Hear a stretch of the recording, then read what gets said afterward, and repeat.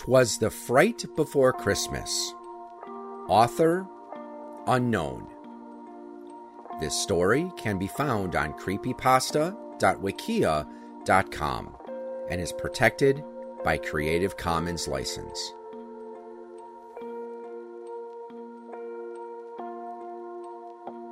"'Twas the night before Christmas, when all through the house not a creature was stirring, not even a louse. The traps were all set by the chimney with care, in hopes that St. Nicholas soon would step there. The children were nestled all snug in their beds, while nightmares of body parts danced in their heads. And Mama with her hatchet, and I with my axe, had just settled down for a little nightcap. When out on the lawn arose such a clatter, I sprang from my chair to see what made the splatter. Away to the window I flew like a flash, tore open the shutters, and ripped through the sash. The moon on the breast of the blood-stained snow gave a hideous glow to the objects below.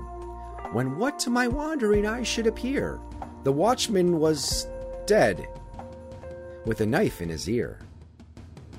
There on the lawn knelt a man rather thick.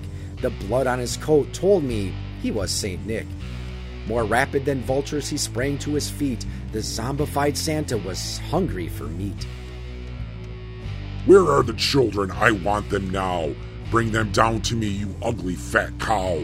On time and impatient I've come to your home. I hunger for brains, and I am not alone."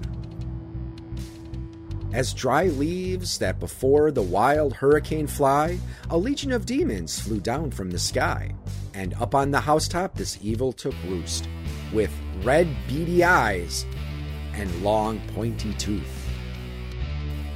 And then in a heartbeat I heard on the roof the digging and pawing of each demon hoof. As I drew my hand and was turning around, down the chimney St. Nicholas came with a growl. He was dressed all the hair of the dead he had skinned, and his clothes were blood-stained from both women and men. With a bundle of cutlery hung on his back, he grabbed for a knife and began his attack. His eyes, they stared through me, his smile freaking scary. His nose was all wrinkled like an old rotten cherry, his droll little mouth drawn up like a bow. He slashed at my leg and I fell to the floor. The stump of my limb he held tight in his teeth, and the blood seeped from it to white tile beneath. He had a cruel face and some blood in his beard. His expression was empty, for my life I now feared.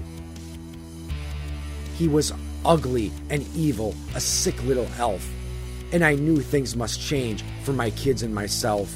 With my leg now missing, my wife surely dead, I pushed from the floor and kicked Nick in the head.